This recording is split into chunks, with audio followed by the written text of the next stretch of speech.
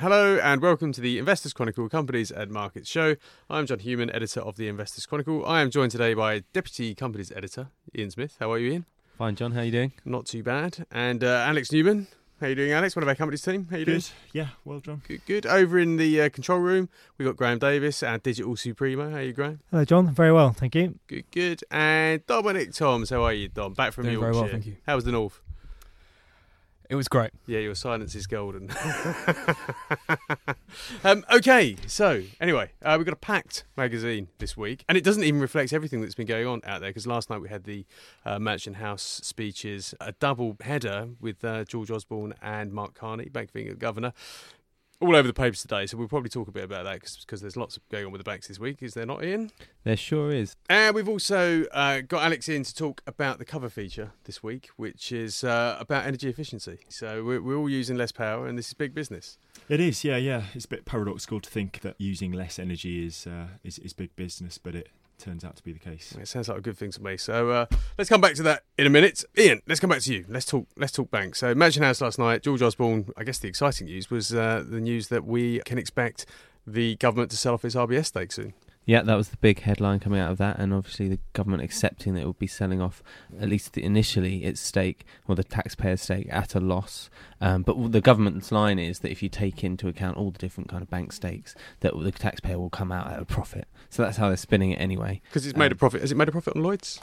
Yeah, it is in the process of making a profit. It also has reduced its Lloyd's stake to below 18% now, so that kind of more successful sell-off continues. So the government will mix it all together and say that the taxpayer's done well. They also believe that starting the sell-off, they've been advised by Rothschild, will start to improve the picture. With this massive 80% stake from the government, obviously distorts it in the market. There's a lot of uncertainty around how orderly that sell-off will be. So they think starting the sell-off in an orderly way will perhaps start to push up the price. Obviously, we did have the price go up today following the announcement. What did it rise about? 3 or 4%? Was it something quite substantial? Yeah, it was a decent rise among the banks. I mean, it's interesting. So we often, in the stock markets world, talk about overhangs. So I guess you could argue the government's 80% stake is a pretty chunky stock overhang, which suppresses the price. And I guess they're not going to sell it all off at once. So if they sell off some, the price starts to rise.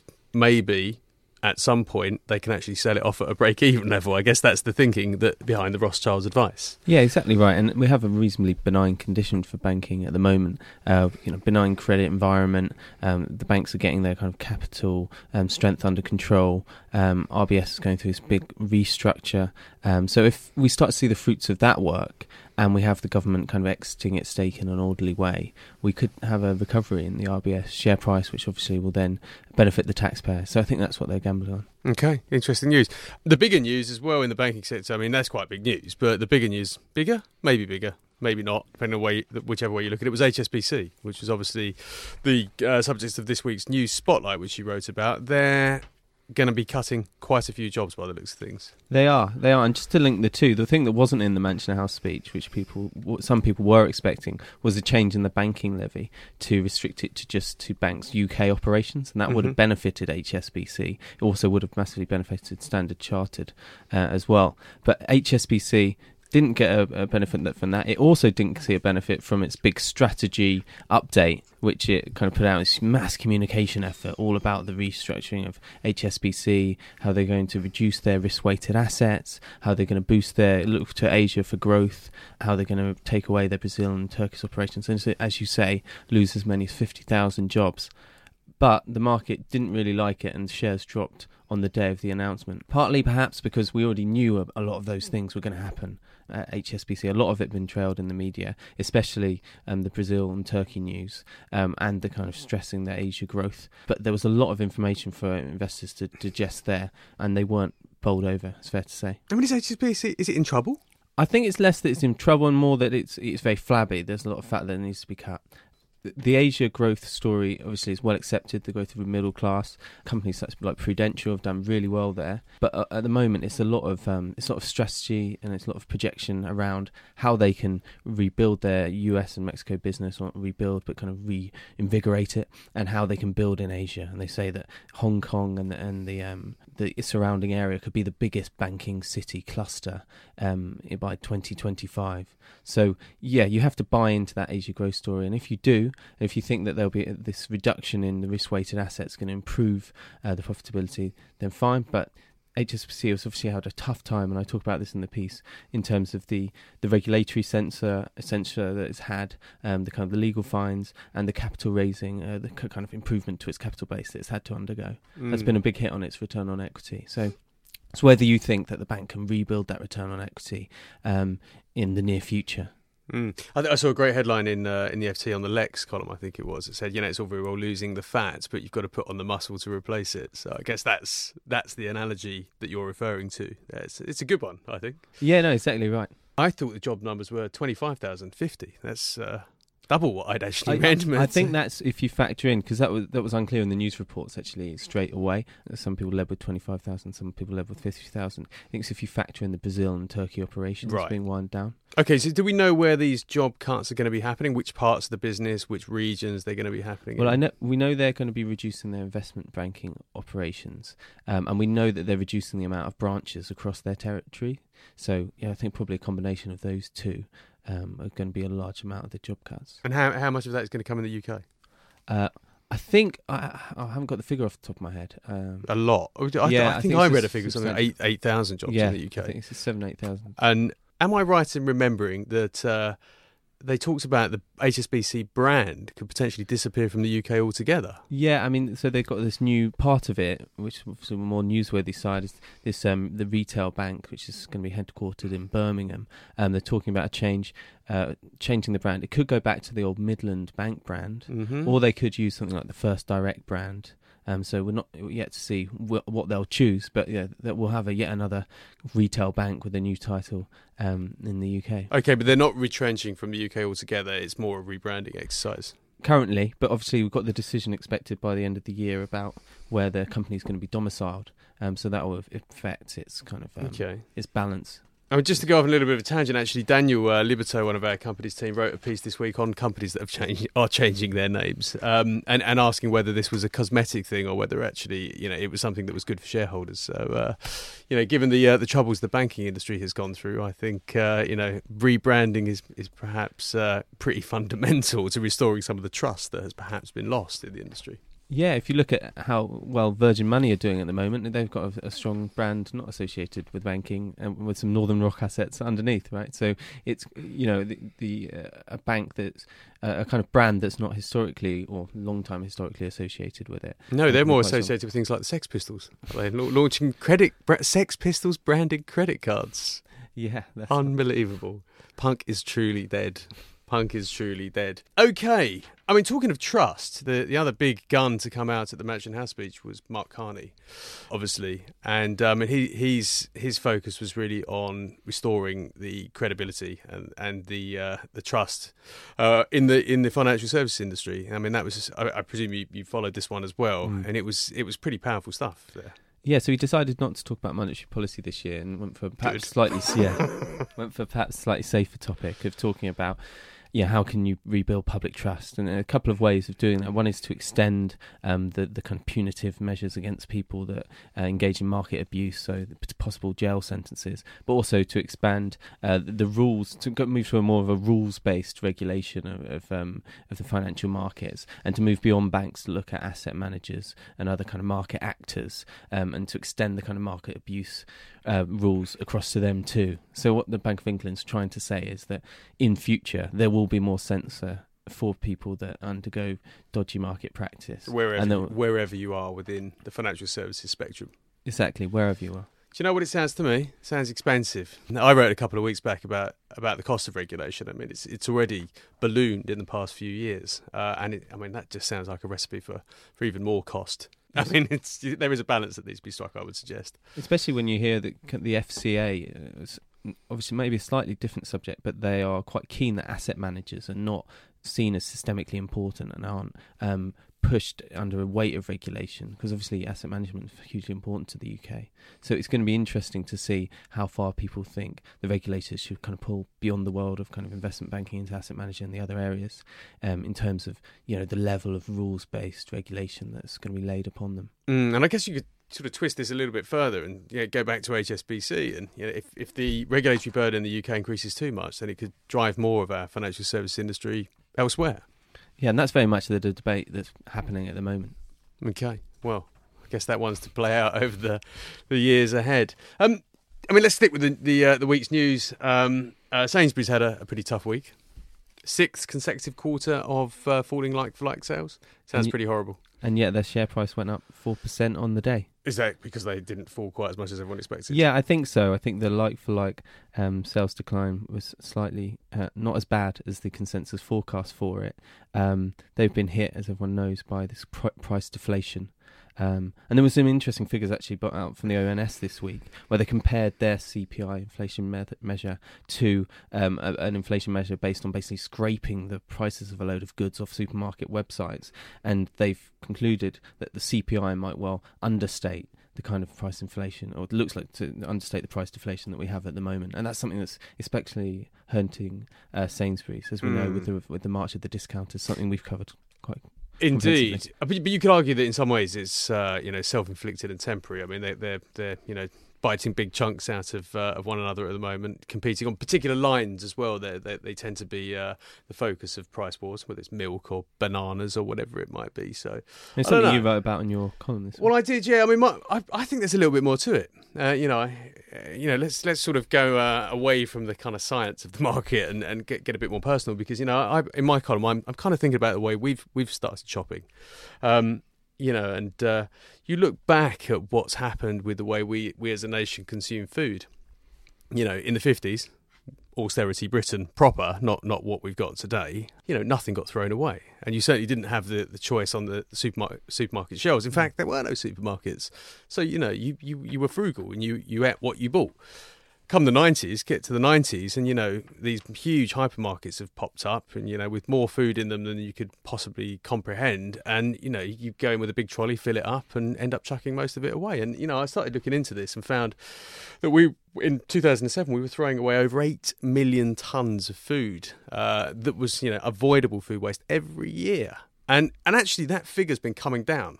And that suggests to me that, it's not just people hunting around going to discounters for better prices, but they're actually just not buying more than they need now. And I think that's a fundamental change that won't go away. That's my view. I'm not so sure. Mike Coop, who incidentally has been cleared of the charges that were brought against him in Egypt today, thank goodness.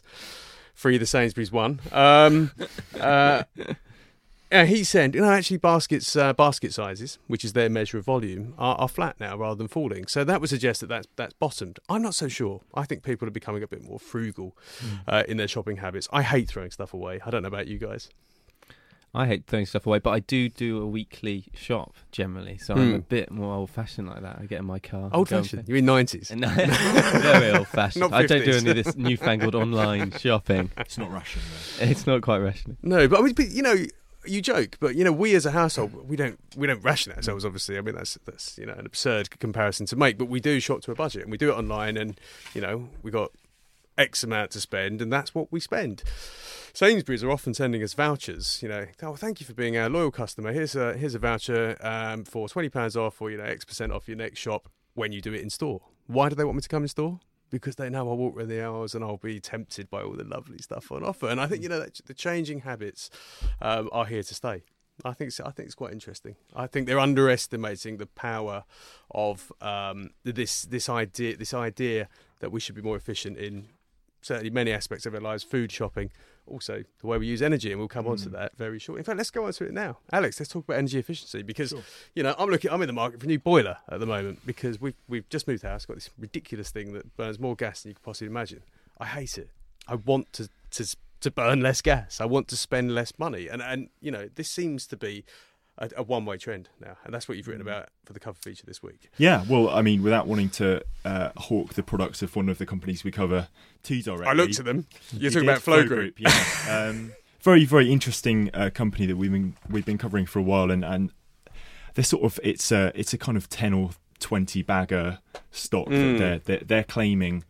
Once they start to sell their product later this year, that they're claiming they'll have complete capture of the boiler market, and they have a revolutionary product which it generates its own electricity. Yeah. So effectively, once you've got it installed, you'll then see the impact on your energy bills. I see. I like the idea. Yeah. I did look at it. I don't believe off the bat that story. Right. I'm pretty sure, Graham, you might remember, there was a company that was trying this a little while back, wasn't there? There's been a number, John. Yeah, what was the one? Ceres Power was Ceres one. That was a Power, fuel that's cell based one. But Flow Power have been around for a little while as well. They had a different name, which will come to me in a moment, I'm sure. Oh, well, so the same company had a different name. Oh, God, again, what a coincidence. Something Yes. else we've written about this week. Anyway, so no, I love the idea, and, they say, oh, it will pay for itself in a very short space of time. 5 years, I think it is. My worry is that it's new technology. I don't know how effective it really is. They've been developing it for 10 years, I think they say. So, I mean, I'm not dismissing it offhand, but I know that I bought before boilers from companies like Vaillant and Worcester Bosch, big German companies that have been making these things for years that are ultra reliable, can get a 7-year guarantee on them, and they're pretty efficient. So, I don't know. I like the story, but I'm a bit nervous about it. Well, yeah, I mean, it's the adoption of new technology. It's always it will always have a difficult run in the beginning until it gets critical mass. But I mean, this week we've looked at some of the companies, Flow Group included, that are emerging as the pioneers of energy efficient technology. Just to give a bit of context to what we mean by energy efficiency, we should sort of separate it from renewable energy, which is slightly separate, but it's part of the same trends that globally governments have committed themselves to reducing, particularly in the West, have committed themselves to reducing energy consumption and reliance on fossil fuels. Indeed, I think there was an even bigger commitment this week, wasn't there, from G7 to reduce or to eliminate fossil fuels. Yeah, eliminate fossil fuels by the end of the century. So that's the trajectory. It's legally binding, and governments have to find ways of doing it. At the moment, if we're just transitioning to renewable energy, that's not going to be quite enough. So the other way you cut your reliance on fossil fuels is to get more efficient at using energy. Yeah, there are obvious benefits to this as well to both consumers, small businesses and governments, in that you also spend less on energy use. And once the Flow Groups of this world have emerged and their technologies are proven, this is reckoned to be an industry worth something like $1 trillion a year, and already the investment in the industry is colossal. So we've identified a few companies and areas of the business world where this strategy is already been identified and targeted. No, Flow, I mean, don't get me wrong, I really, really want this to succeed as a company, because I love the idea. I think boilers produce heat, and our boiler produces more heat than you could possibly imagine. It's ridiculous. But that heat is waste energy, and that can actually be used to create power or whatever needs to be created. It's I really want that to succeed. I really do. I think looking at your feature, reading through it, the bigger focus is perhaps the business-to-business world, where large corporations are interested in saving energy and on a grand scale. Yeah, we put a short bar in the piece about Tesco, and that they've cut their energy costs, I think, in the last 10 years by what amounts to £280 million of savings. Amazing. You think about Tesco's estate, it's colossal. They spend a huge amount of energy on refrigeration, on lighting. And if you think about the programs they're capable of rolling out across all their stores and the savings that amounts to, that is significant, and it also represents big business to some of these emergent consultancy businesses which may work with the likes of Tesco. So we talk about one quite small company listed on AIM called APC Technology. There are others in the States. There's Honeywell and Ameresco.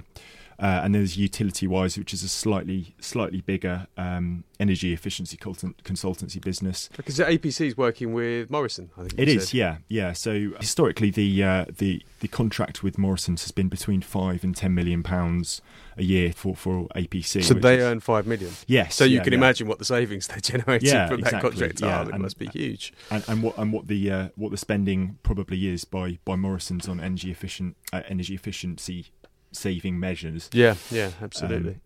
I mean, I wrote a little piece in this one actually. Thank you for letting me do that. W.H. Smith's, which is one of when I used to cover retail, it's one of my old favourites. It's long been written off as a dying business. It's in the print trade business. Not the place to be, as we know. Actually, we do all right, but long been written off as on the way out. But despite the fact that people are buying fewer magazines and newspapers, they've managed to keep their profits ticking up. And I hadn't realised the extent to which energy savings were part of the cost-saving mix, which allows them to do that. I mean, it's absolutely vast. They've saved pretty much £5 million over a year in annual spend over the past 4 or 5 years. I mean, it's amazing, absolutely amazing. And again, yeah, as you say, it's lighting, heating, refrigeration, just extraordinary.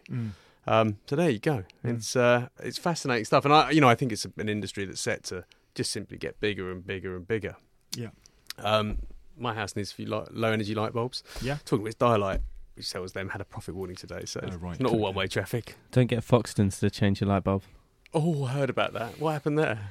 Well, Foxtons got in a little bit of hot water with one of their landlords where they put a little bit, allegedly, a markup on how much it would cost to fix the light fitting. I think it wasn't quite a light bulb. It was installing a light fitting, but they've got potentially a class lawsuit coming their way. And how much does it cost to install fix a light fitting with Foxtons in? I think it was that £600, wasn't it? Once they added in VAT and. Well, I think it actually cost £400. That's what they charged the contractor, and they charged the landlord £600. I was going to say these around those figures. New LED lights are expensive, but not that expensive. Expensive. I mean, the tenant, the landlord that they were representing was a lawyer. Yeah, that's... Oh, dear. Yeah, don't have lawyers as your tenants. I'll bear that in mind. I mean, the size of the class action lawsuit is massive, isn't it? I mean, potentially massive. I'm not sure how that figure got calculated. It was 40 million odd, wasn't it? £42 million. Oh, but maybe take it with a pinch of salt. Yeah. Well, if you've been watching Better Call Saul, though, you know that... maybe the law firm's putting a bit of a markup on it themselves. Okay, thank you for that, Alex. It's a fascinating feature. It really struck a chord with me. As I said in my editorial, I think this extends to many areas of life. Cars being one of them. Fuel efficiency is big business there, and only likely to get bigger. And we look across the market, and you've got companies that are involved in high tech insulation, improved window technology with better thermal properties. I mean, it is a huge business, and definitely worth a read. Thank you very much for that. Okay, I mentioned W.H. Smith. Some other retail stories we like have had some very good news this week, actually. Ian, you mentioned earlier Halfords. The writer of this story, Harriet Russell, said that cycling is becoming close to a national sport. I don't know if you agree with that, John. Cycling as a national sport in the UK. I think I would agree that it is becoming a national sport. I'm not sure it's something I celebrate. I watched. This is true. I was walking to work yesterday, watched a cyclist plough into a pedestrian in central London, and that's not an unusual thing at the moment. I think, I really like the idea that people are getting on their bikes as a form of transport, but I think there's too many amateurs on the road, mate. Well, if you see the numbers on the road. Yeah, the numbers on the road are incredible at the moment. Yeah, it's good. It's good to see, but in London at least, we don't have the infrastructure for it. I think people are not just getting on bikes without actually knowing what they're doing, which is worrying because when you see someone get totaled by a bike, it's not nice. As it happens, the biker came off worse. The pedestrian, a movable object meeting an immovable force. It's the one with the momentum tends to go flying. So and a potential new sale for Halfords as well. Then, if the bike was damaged, absolutely. They also do repairs. They do repairs. But no, in all seriousness, it is bikes that's been driving the recovery at Halfords. Yeah, and particularly premium bikes. So especially, those people I was just saying where I live in Mile End, the cycle superhighway is currently tearing up the street at the moment. We have plenty more people taking their bikes to the roads. There's a word for them, isn't there? Mammals. What's that? I haven't seen. Middle-aged men in lycra. They're everywhere. So they're everywhere. The mammals are beating Halfords. Mammals are taking over. I play golf, and apparently golf is dying. Golf clubs are in real trouble because of cycling. You finally get a tea time then. So I can. It's brilliant. all the geezers that would otherwise have gone down the golf club have discovered that cycling is where they should be. Thank you, Bradley Wiggins, and well done on the hour record. Okay, so Halfords, they're doing well. Had a bit of a torrid time recently, but on the way back, and we've got them on a buy. So there you go.